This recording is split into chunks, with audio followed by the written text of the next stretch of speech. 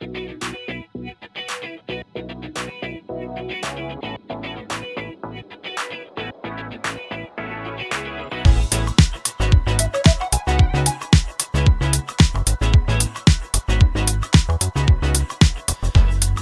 hello everyone, and welcome back to the new Diplomatist Podcast. As always, I'm your host, Garrison Moratto, and I'm very honored to be joined today by non-resident scholar of the Middle East Institute, Mr. Mohammed Soliman. Mohammed, thanks so much for joining me today on the podcast. Really great to have you. Hello, sir. Really appreciate the invitation. Mohammed, before we get into the specifics on what we're here to talk about today with West Asia and the Middle East and some geopolitical frameworks, it might be nice for some of the listeners to give them a little bit of background about how you came into this field, some of your expertise, and some of the roles you've served in. Absolutely. I'm an Egyptian national, born and raised in Cairo, worked as an engineer, very interested in maps, worked as a consultant in Europe, in Egypt. Then I moved to Washington many years ago, did my master's in Georgetown School of Foreign Service. I moved again to do policy consulting with a company called McLarty Associates. I'm also a scholar with the Middle East Institute. And some of the questions I'm grappling with is usually geopolitics, geoeconomics, great power competition, the question of technology and geography and maps in this era of great power competition and global disorder. Well, it's a wealth of knowledge, and it's an absolute honor to have you bring that knowledge onto the podcast and share with our listeners, and of course with myself as well. You know, Mohammed, to kind of kick things off today, I just wanted to kind of frame this out a little bit. You know, growing up in America as I have, I'm 25, most of my childhood obviously was dominated from a foreign policy perspective by news of the Middle East. When it comes to Iraq in particular, a little bit about the Israel-Palestinian peace process, peace negotiations, and so on. News of the UAE, news of Egypt, certainly Arab Spring when I was in high school, and I think we've discussed this before off recording. And then also a little further afield, deeper into Asia, news of Afghanistan. But what with the drawdown of the campaign in Iraq, what with the exit of the American forces last year from Afghanistan, and what with sort of a lull in the battle against the Islamic State, or Daesh, as one might say, it seems that the Middle East kind of receded from view in favor of more of a great power competition framework, in particular since Russia's full-scale invasion of Ukraine, the recent tensions with China, and so on. The Middle East does pop up, whether it's difficulties between Israel and the Palestinian Islamic Jihad that's going on even this week, or President Biden's recent visit to Saudi Arabia. It is still in the news, but it just doesn't seem to have the prominence that it once played even recently. And so in the middle of this time period, you've been working diligently to introduce a new geopolitical framework, is how I would refer to it. A new way of viewing the region in the broader scope of what you call Indo-Abrahamic relations. And you call this concept West Asia. So to kick things off, can you kind of walk through the listeners why they should start thinking of this region we've historically, as Americans, called the Middle East, why we should start replacing that notion with West Asia, and what is West Asia? I mean, this is very excellent framing. So when people say the Middle East, I feel it's a very misleading understanding of the map. You always see a map on foreign policy, foreign affairs, where the Middle East somehow extends from Morocco and ends with Iran, right? Sometimes Afghanistan and Pakistan after the invasion of Afghanistan in the early 2000s. But actually, this is not a clear reflection of the history, geography, connectivity of the region. So I'm going back in history where Delhi to Cairo was very connected within a geopolitical system, either under the successive Muslim empires or under the British Empire itself. So, as you know, the occupation of Egypt was a direct result of the British strategic thinking of controlling the Red Sea to secure the British supply lines to India and South Asia. So I'm not really inventing something new. I'm just trying to highlight that the map that we're looking into is not really a clear reflection of how the region, how the system works in West Asia. For me, West Asia is a region that spans from Egypt because of the Red Sea and the Suez Canal, and goes through the Arabian Peninsula, Iran, Afghanistan, Pakistan, and ends in India. As you know, India is very close and nearby the Gulf. It's almost 5 hours away from Saudi Arabia. And so it gives you an idea about how connected and how close India is. And the moment you expand your vision of the map, you understand that we're able to have a balance of power in that region. The problem with this region is we lost the balance of power that existed, that was able to maintain relative stability somehow between all these powers. And the moment the occupation of Iraq happened and then the fall of the Syrian state happened after the Arab Spring, you lost that sort of balance of power with Iran and Turkey. And then Iran and Turkey became much more of transregional, transnational powers that are able to project powers in different sub-regions and eventually destabilizing that system. So to stabilize that system again, you need to expand, zoom out, understand that this system exists beyond just Iran. Iran is not the end of the map. Actually, the map expands to India. The moment you realize that, you're able to see a framework, a mechanism where you're able to bring India to this region, and you're able to have some sort of a coalition that's basically aims at stabilizing the region. Not really containing, not really doing a containment policy or strategy, but mainly moderating policies of some of these Eurasian powers in the region. That's in a nutshell my thesis. Well, it's a brilliant concept, and kind of tying into this, we'll dig deeper into it, but it seems to me, at least from this perspective here in the United States, that we're living through something of a renaissance for India and American strategic thinking, because for decades we spoke of things such as the Asia Pacific, and what with the term of former, unfortunately now deceased, former Japanese Prime Minister Shinzo Abe, pushing the idea of an Indo-Pacific framework, obviously that tying into the quadrilateral security dialogue, or the Quad, which we've heard so much about recently between the U.S., Japan, Australia, and India.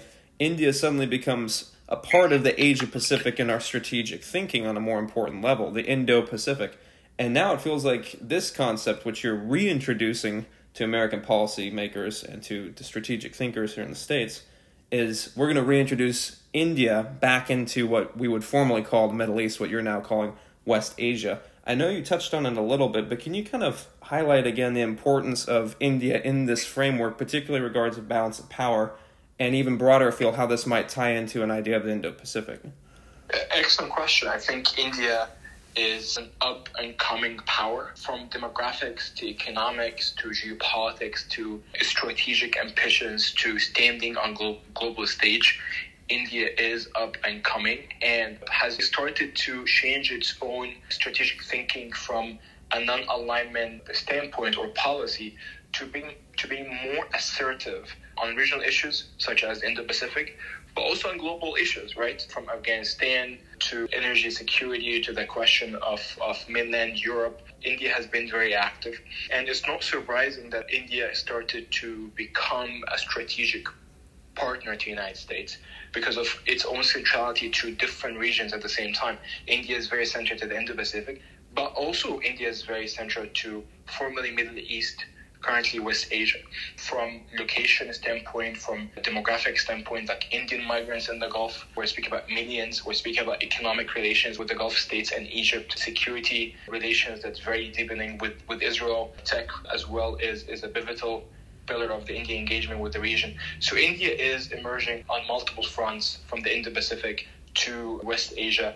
Again, reflection of the geopolitical weight of New Delhi at this point.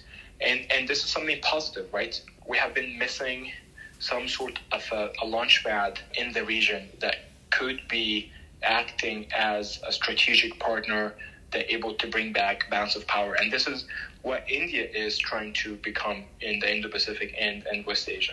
And you're right, it is quite the evolution for New Delhi from the era of the non-aligned movement in the Cold War into this very active, very prominent role, increasing role across these two zones that we spoke about and which you described. I do want to talk about the I2U2 group, but before we get too deep into that, we should make note of something else, which is the White House press statement back in July announcing I2U2. Again, we'll get into what that is in a moment. One of the first things that they define isn't the group, but rather they reaffirm support for the Abraham Accords and, quote, other peace and normalization agreements with Israel, end quote. Now, these made quite a bit of headlines back under the late Trump administration time period when they were first initiated, but perhaps you could walk through listeners, refresh their memory, or perhaps tell them for the first time, what were the Abraham Accords and why are they significant? And then we'll go into Indo-Abrahamic and I2U2.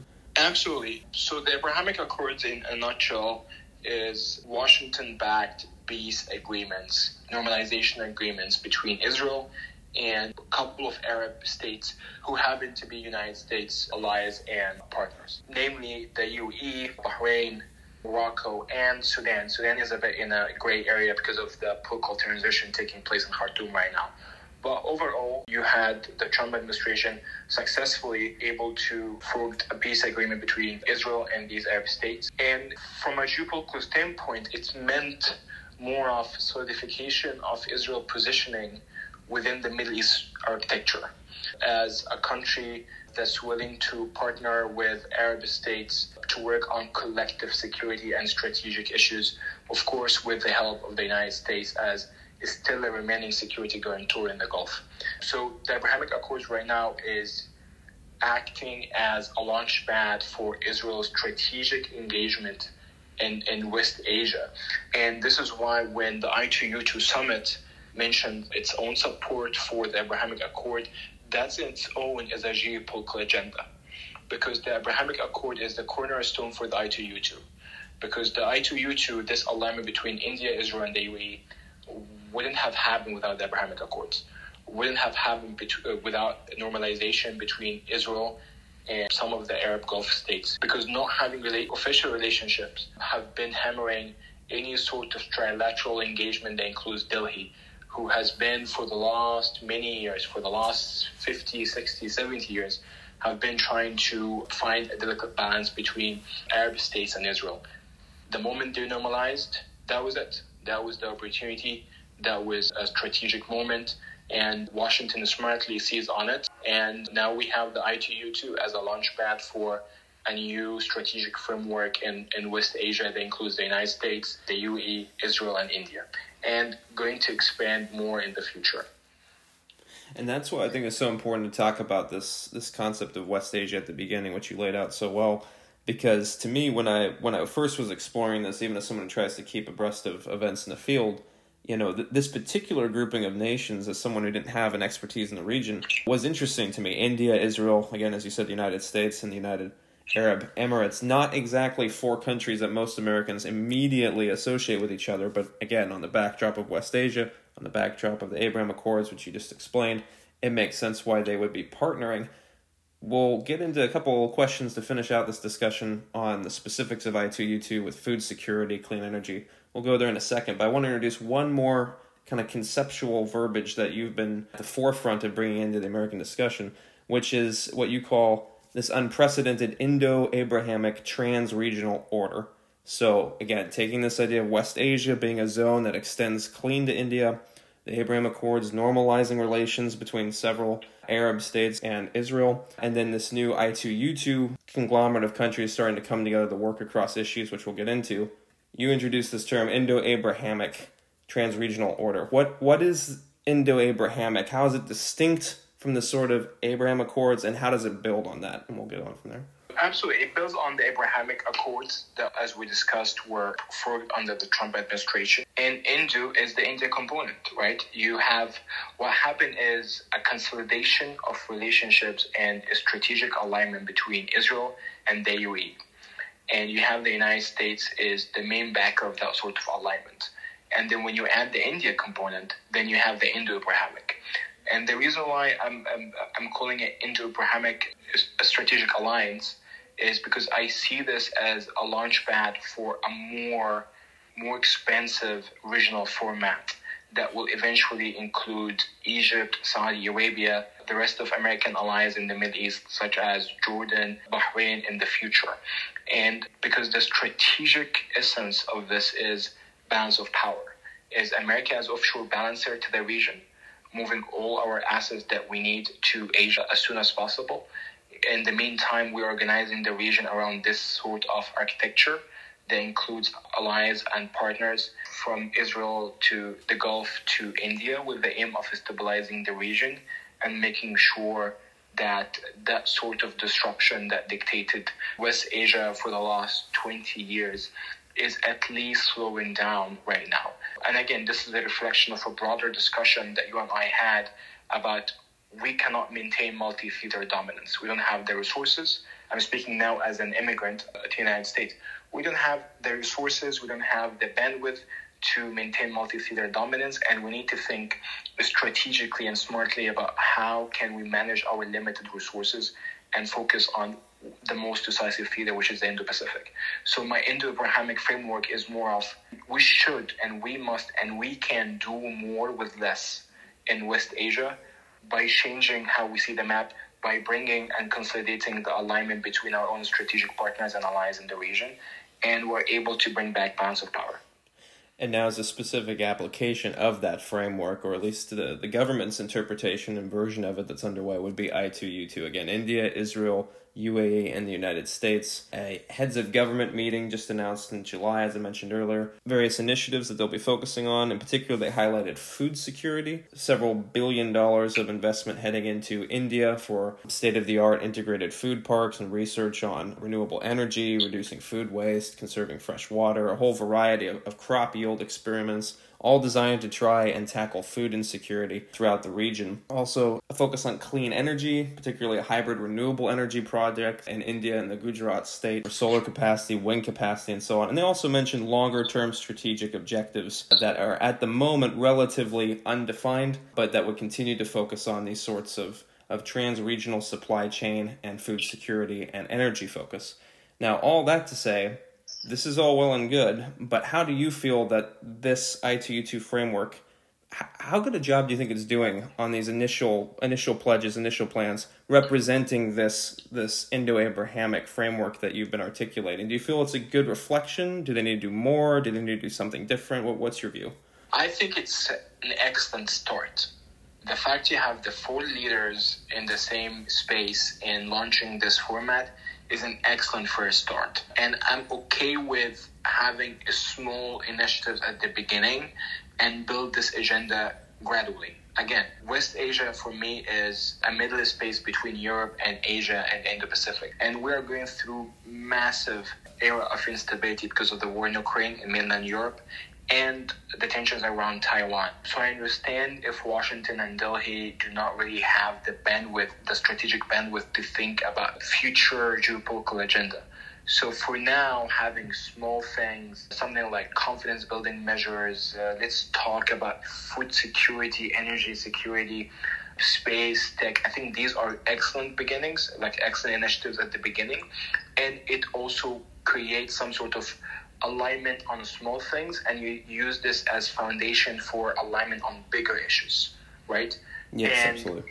Also, what's good about what's happening right now is you're not antagonizing anyone.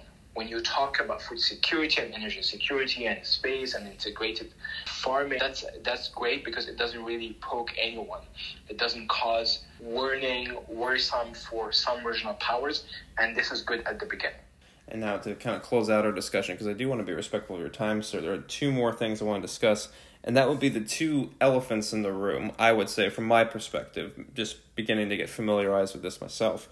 Number 1 would be someone you mentioned earlier, which is Iran. The government in Tehran obviously still locked in a pretty bitter and acrimonious set of negotiations in Vienna, both with the European Union and with the United States, regarding the JCPOA, or what was the JCPOA before the Trump administration pulled out of it. Again, that's the Iran deal. They are not in a particularly good mood, I think it's safe to say at the moment.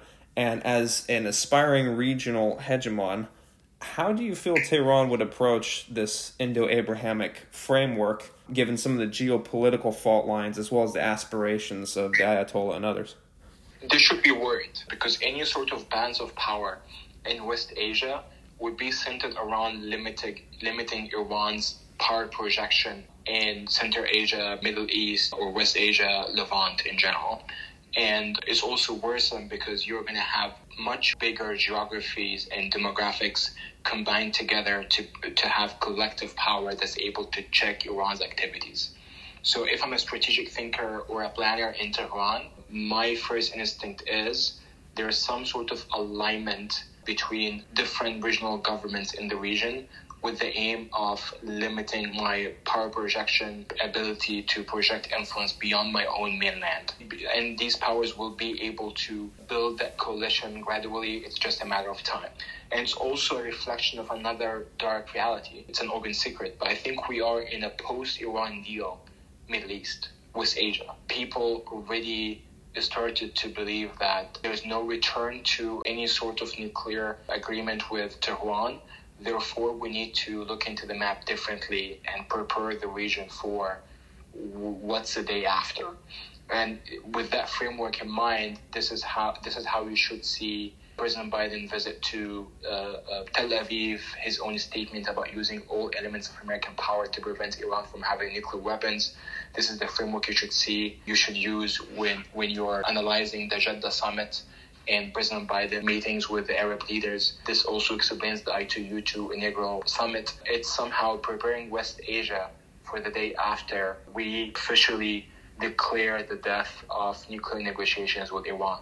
And President Biden was very clear about that before assuming office, when I believe he gave an interview to Thomas Friedman, and he said his biggest concern in the region is if Iran got nuclear, Turkey, Egypt, Saudi Arabia will go nuclear. So he personally knows what are going to be the fallout and circumstances and the consequences of Iran going nuclear. So that's basically my framework and my understanding. Now, the second elephant in the room for me, so to speak, would be China. And in particular, and correct me if I'm wrong, this framework, I2U2, Indo-Abrahamic, this seems to really come to loggerheads, so to speak, with the BRI, the Belt and Road Initiative, that China's been pushing for some time. And China obviously has a long-term strategic interest in tying countries increasingly into deeper and deeper economic interdependence with itself, particularly as it faces increasing domestic challenges at home with COVID, what looks by all apparent indications to be increasing tensions over Taiwan, not slackening, but increasing likelihood of some type of conflagration or conflict regarding the island, and yet continuing disagreement with, even on occasion, a skirmish-laden set of bloody incidents along the India border, the line of actual control. There's a lot of conflict in the region, either brewing or already starting to take place. You have the Belt and Road Initiative still proceeding, although with some hiccups in Sri Lanka and so on. But they cannot be happy about I2U2, can they? And what do they do about it? Or is there anything they can do about it? That's an excellent question. I think it's correct for us to see the Indo-Abrahamic framework and I2U2 mechanism as somehow a regional alignment in an era of great power competition. Meaning these partners and allies are coming together because they need to create a security architecture.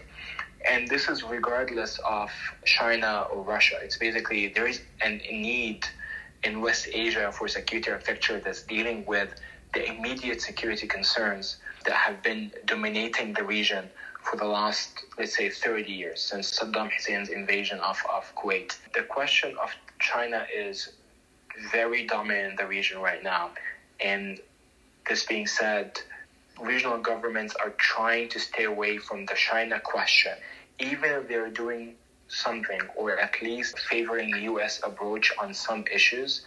They cannot really say this public, or they don't want to be seen as they are favoring a power over another. And the reason for that is they believe we're in a multipolar environment, a multipolar system, and it's not really a smart strategy just to outright support a global power against another, especially if you have strong security and military relations with the United States, but you have very strong trade, economics, and tech relations with China.